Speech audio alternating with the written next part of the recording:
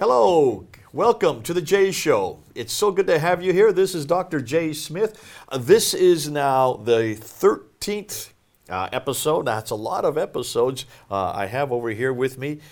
Well, Hatun Tash, it's good to have you back again. Thanks for having me again, Jay. This is number 13.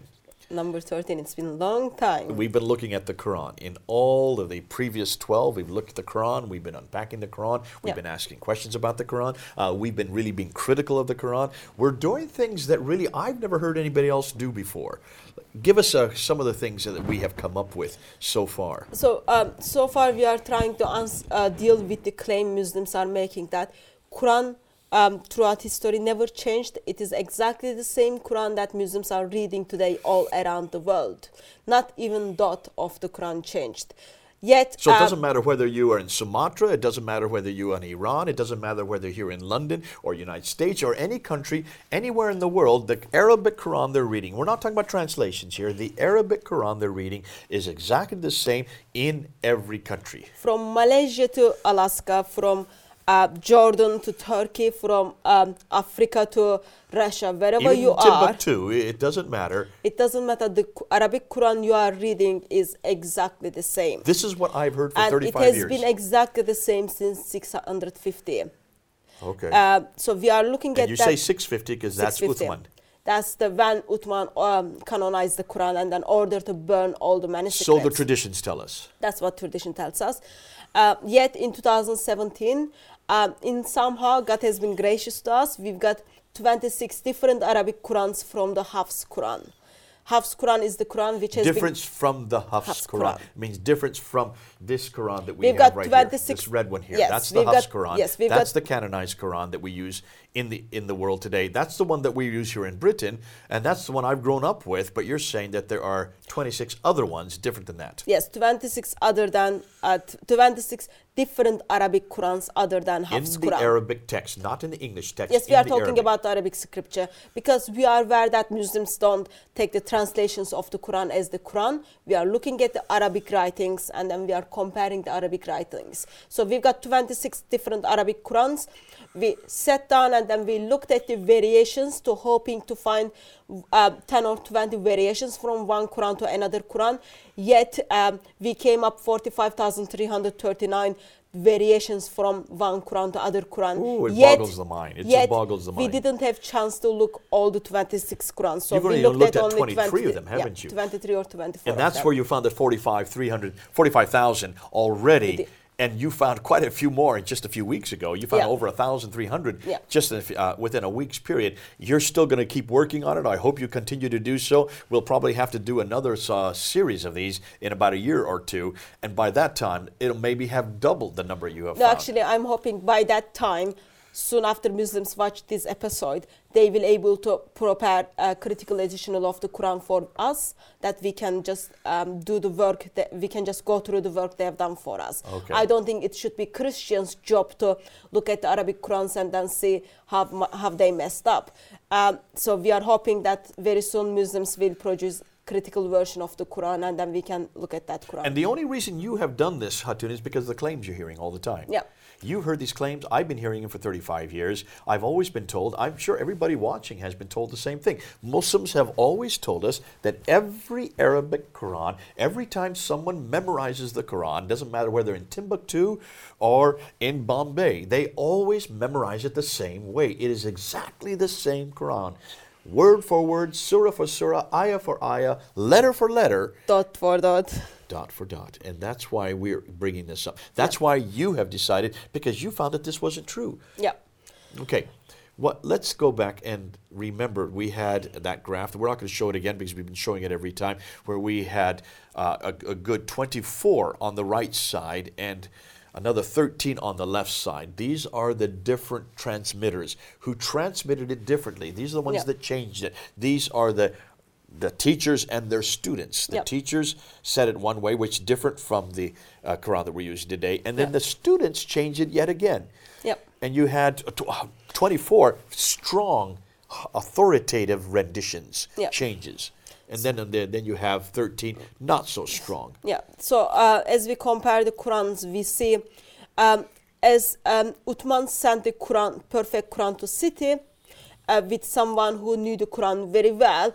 Soon after Quran arrived that city, teachers start disagreeing with their students regarding what it's supposed to be in the Quran. And then we are talking only first couple of centuries of Islamic history. By end of 10th century, we end up having like over 30 different Arabic Qurans. According to Muslims, it's only how you recite it. Yet when we look at the Qurans as an individual, we see actually written form of the Quran is different from one another. And it does changing the meaning of the sentence. It does changing the theology in certain verses. And to prove that, we have been looking at some verses. Yeah. We're just looking at a smattering of verses because of the fact that, hold on a minute, it's just too much to look at all the 45,000. Yeah. We're just giving you a facsimile of what is out there, yeah, just to make our point. And we have been very careful to not only show these verses, we're showing them pictures of them both on the left and the Hafs. We're yeah, using the Hafs as our official Quran. official one, comparing others like the Warsh, Ibn Kathir, and others, yeah, to show how different they are, verse by verse by verse. Let's go back to that. We've yeah, looked at Surah 1, we've looked at Surah 2, we've looked at Surah 3, we've looked at Surah 7, we've looked at Surah 9. Now we're moving into Surah 10. Let's look with Surah 10, Ayah 2. And let's have our Arab speaker go ahead and read what the Hafs says and what the Warsh says for these two, the same word. حفص لساحر ورش لسحر. Now, this is fascinating because here's this little old Dagar Aleph again that has now come raising its head again. Here's this Dagar Aleph. This Dagar Aleph seems to always be coming back. And, of course, most Muslims would like to throw it out as insignificant. As yep, we said in the last episode, a lot of our friends at Speaker's Corner keep on saying, hey, it's nothing much, just a Dagar Aleph. Who cares? It keeps the meaning the same. So let's see if it does keep the meaning yep, the same in this surah, in this ayah. In the translation in the Hafs, with the Dagar Aleph there, it says this: have the people been amazed that we revealed, and they're talking about revelation here, to a man from among them. The disbelievers say, indeed, this is surely a magician, which is somebody who does magic. yeah. In Warsh version of the Arabic Quran, we read, have the people been amazed that we revealed to man from among them? The disbeliever says, indeed, this is surely a work of magic. Oh, wait a minute. So here you have in one case a person, and the other case you have an action. Yeah. A person or an action, completely different. Now, so is a revelation to a man the work of a magician or a work of magic? That's a good question to ask our Muslim friends. And as I said in previous episode, we will never know what Allah meant in the first place. We don't, because both of these, both the Hafs and the Warsh, are much later. They're coming to us in the 9th and 10th century. They're not even the original ones, and so that's why it's very important that we look and say, folks, you've got a problem here. Muslims, you've got a problem here, because is a man... If this concerns a man or does this concern an action? By putting the Dagar Aleph there or taking it away, it changes the meaning Are we significantly. talking about the magician or are we talking about the magic? So there are two different things. Even I'm not English speaker, even I am aware there are two different things. There you go. Let's go to the next verse, and this is Surah 15. We're going to jump to Surah 15. We're going to skip 11, 12, and 13. There are so many there, but we just want to get the best that we can show to give an idea of what we're about. Yeah. And let's look at the Hafs and the Warsh again, and let's look and see what this does to the words there, having our Arabic speaker do this at this time. حفص ننزل ورش تنزل. Okay, here you have not only a diacritical difference, you also have a vowelization difference. So if you look at the Hafs, you see the nun with one dot above the letter and a dhamma above it. So there's not only the dot is singular and the dhamma there. When we look over to the Warsh, it is two dots above the letter, and that makes it a ta with a fatta, not a dhamma. So you have a vowelization that is different, which then changes also. In the case of the Hafs, it then has a Z. It has to go down to a kasra, whereas in the Warsh, it stays as a fatta. So you can see this changes it completely. And look at how it changes the translation of it by changing not only the vowelization, but the diacritical marks. The translation in the Hafs is, we do not send down the angels except with truth, and the disbelievers would not then be reprieved.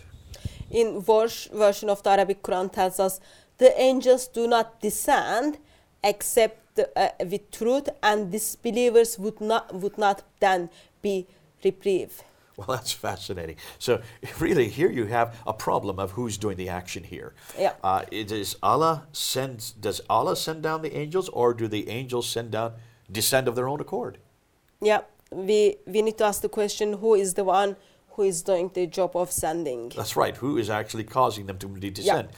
God or angels. So if you take out a vowel and put another vowel in this case you take out the dhamma and put in a fatha, you're going to change, and you put the 1 dot to 2 dots, you're going to change not only the context, you're going to change the tense, you're going to change the action. Fascinating how something as insignificant as that does change the meaning. And as we talk about the angels, we are aware that Islamic tradition a bit messed up with the angels. We don't know actually who are those angels, what are those angels. So I think it's fair to ask the question, how those angels are descending, who is sending them, or are they using their own will to come down, or what's happening? Hatun, you're bringing this up from what we just did this last Sunday at Speaker's Corner, which is now on video. You can go see it in our Fander films. Are these angels, is this Gabriel, is this Michael? Are angels the same as these individuals? There's a lot of confusion as to who these angels are, even in the Quran. You can then understand why this confusion is, because even the writers of the Quran were changing the tense, changing the context, and sometimes, in this case, Allah has the action, sometimes the angels have the action. If that's going to be changed at this level, can you then understand why the theology and the meaning and then the understanding of who angels are and what their jobs are can be confused, even confusing whether or not Gabriel can be or Jibril can be an angel. And again, sad reality, because Muhammad didn't compile the Quran, because we don't have the Quran from the time of Uthman, we will never know what Allah meant in the first place. We're not even talking about Muhammad there. We're just talking back to Uthman. We don't even have his Quran. That's for a whole other series we're going to get into later. Let's now move on to the next verse, and this is Surah 18, Ayah 36. And let's have our Arab speaker go ahead and read the words there. حفص منها ورش منهما. You can see anybody who doesn't even read Arabic, just take a look at these two words and see that there's a meme that has been added later that does not exist in the first one. Minha, it does not have a meme between the ha and the aleph. When you look at the warsh, a meme has to be put in because above the ha you have a dhamma and then a meme followed by an aleph. Whereas in the Hafs version, it's just a ha with a fatha above it, followed by an aleph. Can you see visually? Can you see visually how an extra letter has been added? I hope you can do that by just looking at these two side by side. Now let's see how this changes the meaning. So in the Hafs, the translation is, and I think not the hour will ever come, and if indeed I am brought back to my Lord on the day of, in this case, in the day of resurrection, I surely shall find better than this when I return to him. And in version of the Quran, and I think not the hour will ever come, and if in need I am brought back to my Lord, I surely shall find better than both of them when I return to him. Wow, wow, wow, wow, wow. From better than this versus change to better than both of them. Then it's talking about two other things. Yeah. So here you can see, will the companion, when they return, find a better place or a better place than the two others? Yeah. Completely different context here. Who are these two others that the Warish is referring to, whom he will be better? We will never know. We will never It's know. not just a better than this, singular, it's better than the two of them. Yeah. Plural, or dual in this case. So here you can see by taking, in this case, taking out the fatha and adding a dhamma, which then requires a mim to be added to it, it becomes dual. Warsh has really changed what the Hafs was saying. Which came first, we don't know, because they were both being created in the 8th and 9th and 10th century. But can you see why we're bringing this up? Yep. Visually, you can see the difference. The context changes, the theology changes, and of course, then you really wonder which is the real one. Which was the one that was really sent down to Muhammad? Well, obviously, I would suggest neither. We will never know. You're saying We that an will awful never lot, know. and you can Because see why. that's important. That's important. Muhammad didn't left Quran. Didn't leave any Quran for us. Didn't leave any Quran for us. We don't have anything from Uthman. We are just depending on the writings are given to us from 8th century, 9th century, and they're all different from one another. And those verses affects eternity of our dear Muslim friends, and they will never know what meant Allah in the first place. Okay, now, we have not proven that we have nothing from the time of Uthman yet. Yeah. That's in the next series that we're going to get into. We're going to look at the earliest manuscripts, and we're going to see exactly what you're saying, that not any of the earliest manuscripts come from the 7th century. They do not come from the time of Uthman. And so that's why we're making assumption here that we cannot prove yet on screen. Okay, let's now move on to Surah 18, Ayah 86. And I will ask our Arab speaker if she can read the Arabic there in the Hafs, and in this case, the Ibn Amir. حفص حمئة ابن عامر حامية. In every previous case where we've seen the Dagar Alaf, it has been the Haf that had the Dagar Alaf, and the other, Warsh and the Ibn Amr. Ibn Amr equals, in this case, also supports the Warsh. Yeah. It doesn't have the Dagar Alaf. I'm sorry, it does have the Dagar Alaf. And in the case of the Hafs here, it has a Hamza, which is missing in the Ibn Amr. So how does that change the meaning? Let's look and see what the translation is. Can you read the For the Hafs? Hafs, I I'll will. read the Ibn Amr. Until when he reached the setting of the sun, he found it set in a spring of murky waters. In Ibn Amr, until when he reached the setting of the sun, he found it setting in a spring of extremely hot water. Hold on a minute. Now, Where Hatun, does you're not a sun native set? English speaker, but can you see the difference between murky and hot? I do. What I is do. murky water? What is a murky water? It's murky. It's messy, Cloudy. cloudy, messy. So if you're swimming in a lake and you see it's very cloudy and there's been a lot of dust, a lot of dirt that has been dug up, you cannot see past and past we your would know hand. you shouldn't go to that kind It's of very water. dangerous. You don't want to swim in a murky water because you don't know what you're going to hit. Hot water is completely different. Hot water is what you get in a hot springs. Jacuzzi, you go in the jacuzzi and then you get hot water. Okay, jacuzzi. Yeah. Jacuzzi. Okay, so a jacuzzi has hot water, but it certainly doesn't have murky water. Yeah. In fact, I wouldn't get into a jacuzzi if it had murky water, but I will get into a jacuzzi if it has hot water.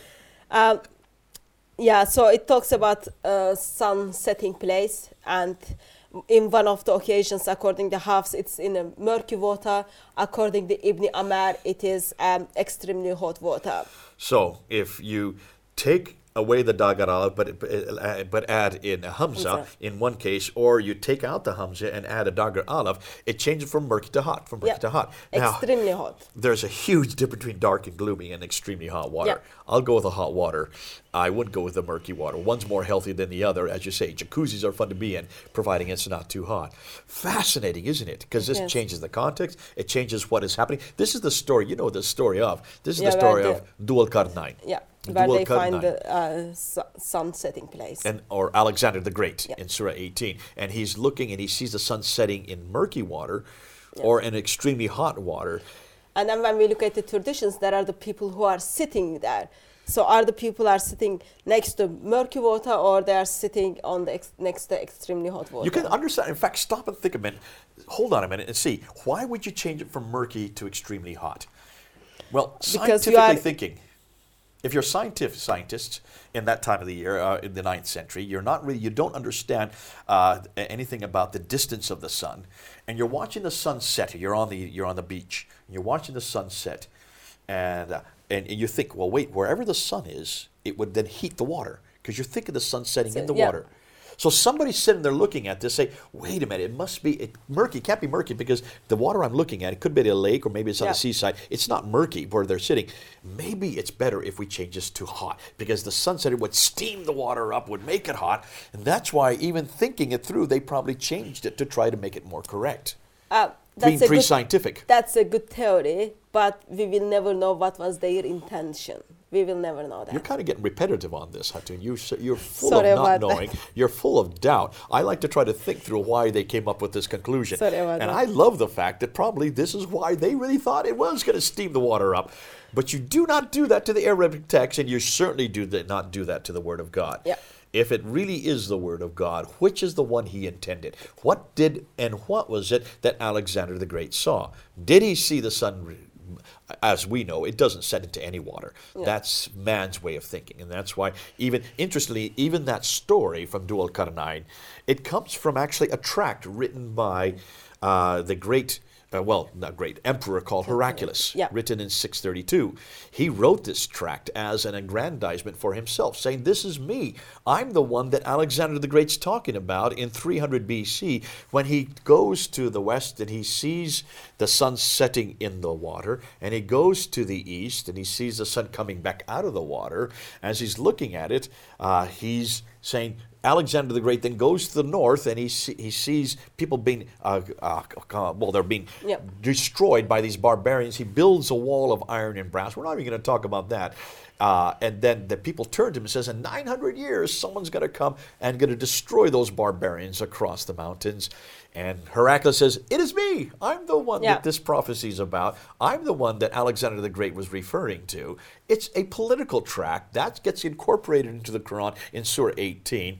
Of course, when they incorporate it, it looks like, in one case, Hafs thought it was murky water, and Ibn Amir thought it may be hot water. But listen, this is just a nice little tract that comes from a man made anyway. You Yeah. can change it at will as you want. Yeah. Fascinating. We and can it's unpack only that. it's only playing with couple of small letters of Arabic language. A Dagar Aleph or not Yeah, a Dagar Aleph Hamza, yeah. changes it completely, and in one case putting a Hamza in or taking it out. Now let's go on, and we have a few minutes left, so we want to continue on with Surah 19. Verse 77, let's have our Arabic reader then read the two words there. حفص ولدا خلف ولدا. So let's take a look at this. On the Hafs side, waladan, and you have a fatha above the letter waw. Yeah. And on the Khalaf side, you have a dhamma above the waw, which makes it wuldan versus waladan. Yeah. And of course, if you have a wala, you have also a fatha above the lam. But in the Khalaf side, you have a hamza, a sukun, sorry. So you've got a real problem here because one is singular and the other is plural. So let's read the translation. In the Hafs case with waladan, then have you seen he who disbelieved in our verses and said, I will surely be given wealth and a child. In Khalaf it is, then have you seen he who disbelieved in our verses and said, I will surely be given wealth and children. So are the disbelievers given one child or many children? Well, there's a huge difference there. Yeah. I would want to know how many children I get if I disbelieve. If I disbelieve, do I just get one child or many children? Depends if you like children or not. And therefore, it may make you a believer or a disbeliever. Yeah. You don't like children, so you probably want to be a disbeliever in this case of Allah. If someone who likes children would want to be a believer. I'm just playing with games here, but Yeah. can you see it? This does make a difference, and you can see it certainly makes a difference to the disbeliever. Yeah. So simply by adding waladan or wuldan, by changing the vowel here, by putting a fatha and changing it to a dhamma, it changes the context completely. Yeah, from singular to plural.